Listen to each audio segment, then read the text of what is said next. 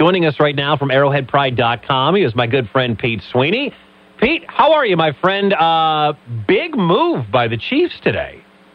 Yes, a substantial move, really. By the way, you had just said the football season is coming up. I mean, at this point, it really does feel like the football season just never ends. I mean, It's just like a 52-week type of deal because you're able to see just different moves made, and there's always a reason to seemingly get excited with the NFL draft coming up.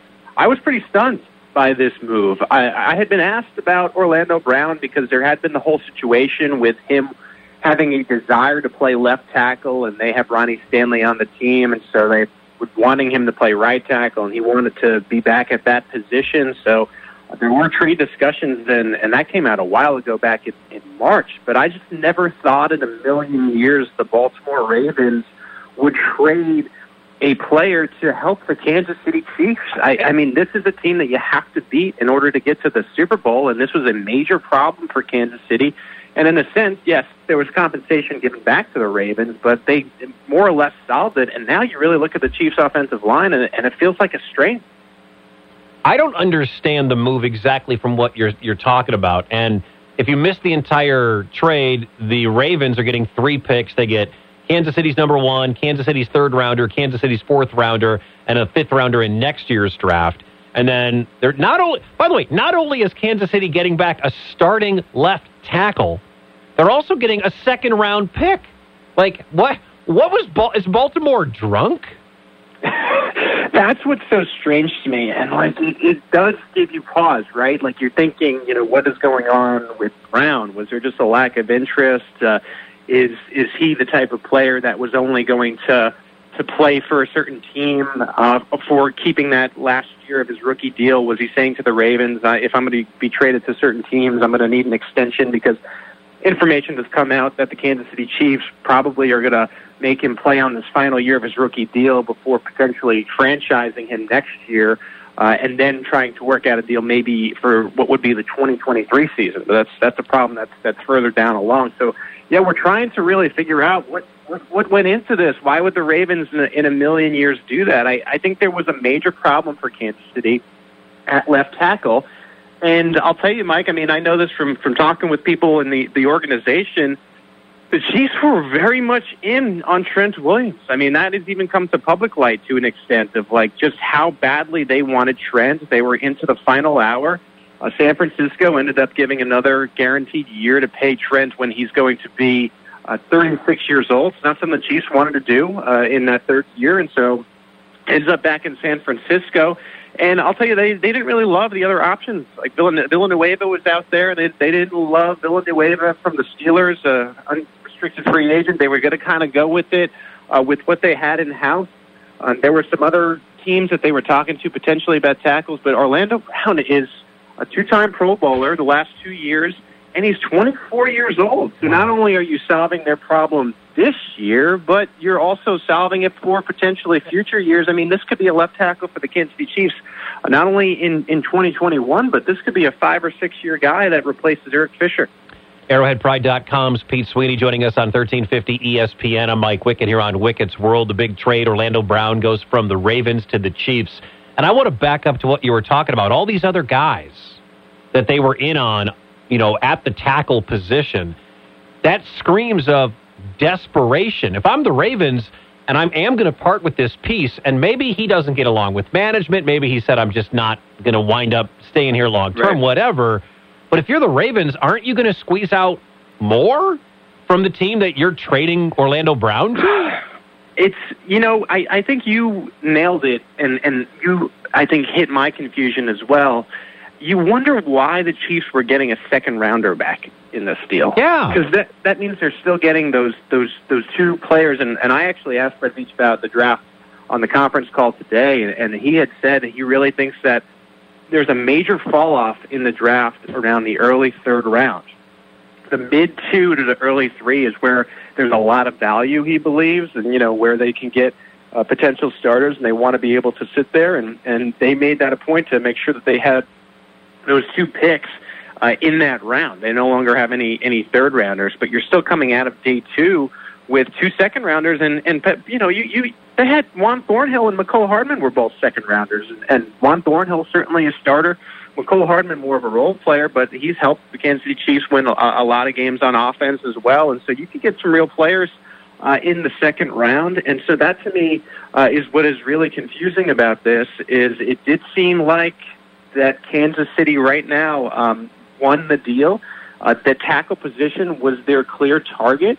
It's hard for me to believe that they would have gotten a surefire starter at the tackle position by staying at number 31 and trying to draft a player there that maybe could compete on day one. I mean, we were looking, you talked about 5 hours ago, we were thinking that Lucas Niang, who opted out of the 2020 season with the coronavirus stuff and was going to basically have his rookie year this year, we were penciling him in as the left tackle, and you go from a big, grand maybe, and really it was on display in the Super Bowl just how poor the left side was and how Patrick Mahomes was running for his life, and you're like, oh, this is the best we got, to what is a Pro Bowl left tackle to go along with your all-pro left guard that you just signed. The center position, they have the starter in Austin Blythe from Los Angeles. There's plenty of options at right guard, and Kyle Long coming out of retirement, and LDT coming back in the mix.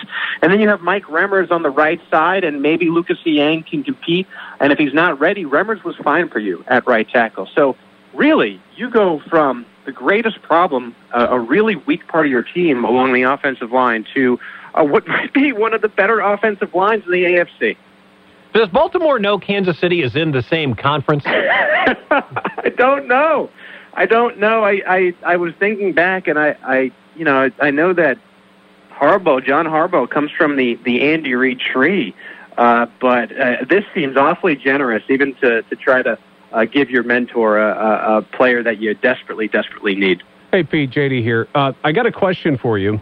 How did this turn around so quickly for Kansas City? Because I had been reading reports of, even the team to the north, the Vikings, going after Orlando Brown in a big trade. How did this turn so quickly? Was just Kansas City being quiet, and just all of a sudden, boom, they jumped on it as soon as they could? I mean, how did this all come about? Seems like it was, there was a bit of working in the shadows, and I tend to think that maybe the teams out there were unwilling to send what is a first-rounder to the Baltimore Ravens. And, my counter of that is like, okay, so you have a team that is not going to send a first-rounder, maybe the Minnesota Vikings, because they're picking earlier, or, they don't want to part with future first-rounders when you're not really sure how you're going to finish. But the number 31 pick, you're basically at number 33 when you're at 31. It could just as easily be a second-rounder. And so I think, there's so much uncertainty at any position when you're taking someone at number 31. And so that, to me, is why I think it's a big W for Kansas City, is the fact, okay, you're getting rid of that pick, and now you have a definite starter there who's going to be good for you. And what the Baltimore Ravens probably look at it is like, look, Orlando Brown is not going to play for us anyway. He has no desire to play the left tackle, or I should say the right tackle position. So let's get a first-rounder for him, and it worked out. I just think you have to always look at, okay, we need to beat the Chiefs if we're ever going to make the Super Bowl. Yeah. And now Patrick Mahomes, the only game where he's ever really looked human, and the only game in 3 years, and if you want to add that fourth year in, because he played that one game in Week 17, so 4 years of his career, 3 years as a starter, there's been one game where he's lost by more than 8 points, more than one possession, and that was the Super Bowl when he was running for his life. He finally looked human, and one of your greatest AFC rivals, if not your greatest AFC rival, you've now fixed their problem. You've now helped it. Of course, you get some compensation in return, but I was talking to a colleague today. You'd almost be better off trading Brown, in my opinion, to a fellow AFC North team, even if you got to play them twice a year. The Chiefs are always going to be there. They have the quarterback in place.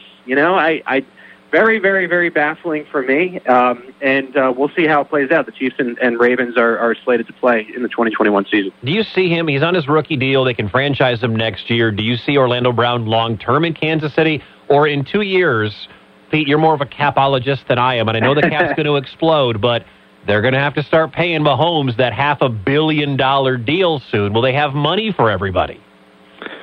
Yeah, well, the tendency it has been, and it's going to have to be on a player-by-player basis, but the tendency has been for these guys that are more so the veterans to take somewhat of discounts or like do certain things. Chris Jones was on his first new big contract, and the thing that he did is he didn't end up, I believe, taking any kind of signing bonus, and so that helped out. So, you know, if you win, it's a lot easier to do that when you win, and it's more easy to do that, I think, with veteran players. So I'm thinking maybe Tyrann Mathieu, who is due to sign potentially a contract extension in the next couple of months. If not, maybe I don't know if they'll do this, but I could see them maybe coming to an agreement after this year. If I'm betting on it, I bet you they get it done before this year begins.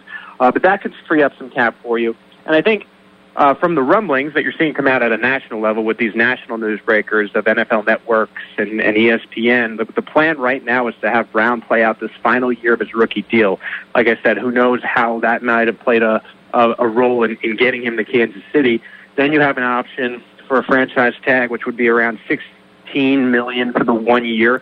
You could do that for 2022, and then 2023, the cap is supposed to open up. And Patrick Mahomes seems more than willing to work on different things. I know the guarantee mechanisms is something that we had thrown out there where you can really work with his contract to free up money at different points. And at that point, maybe Brown gets his deal. I mean, I think we finally realized in the Super Bowl that even Patrick Mahomes is only as good as the time that you're going to give him. If he's getting no seconds of protection, he's just like anybody else. And that was a harsh reality that the Chiefs learned because of injury. And so I think protecting, especially at the tackle position, so you have a left tackle, who knows if Lucas Niang is that guy for you, but you get protection for Mahomes and you could be there each and every year. Scary. Absolutely scary. Pete, thank you so much, man. Appreciate the time. Continued success and joy. There is no off season for you guys at arrowheadpride.com. I'm sure I'll bother you again when we get closer to the start of Chiefs training camp. Sounds good, Mike. Happy to talk to you. Thank you very much. Pete Sweeney on Twitter at PGSween. He's the editor-in-chief at arrowheadpride.com, the best Chiefs website out there. If you're a Chiefs fan, you need to get over to arrowheadpride.com. If you're a Chiefs fan, you're probably already there.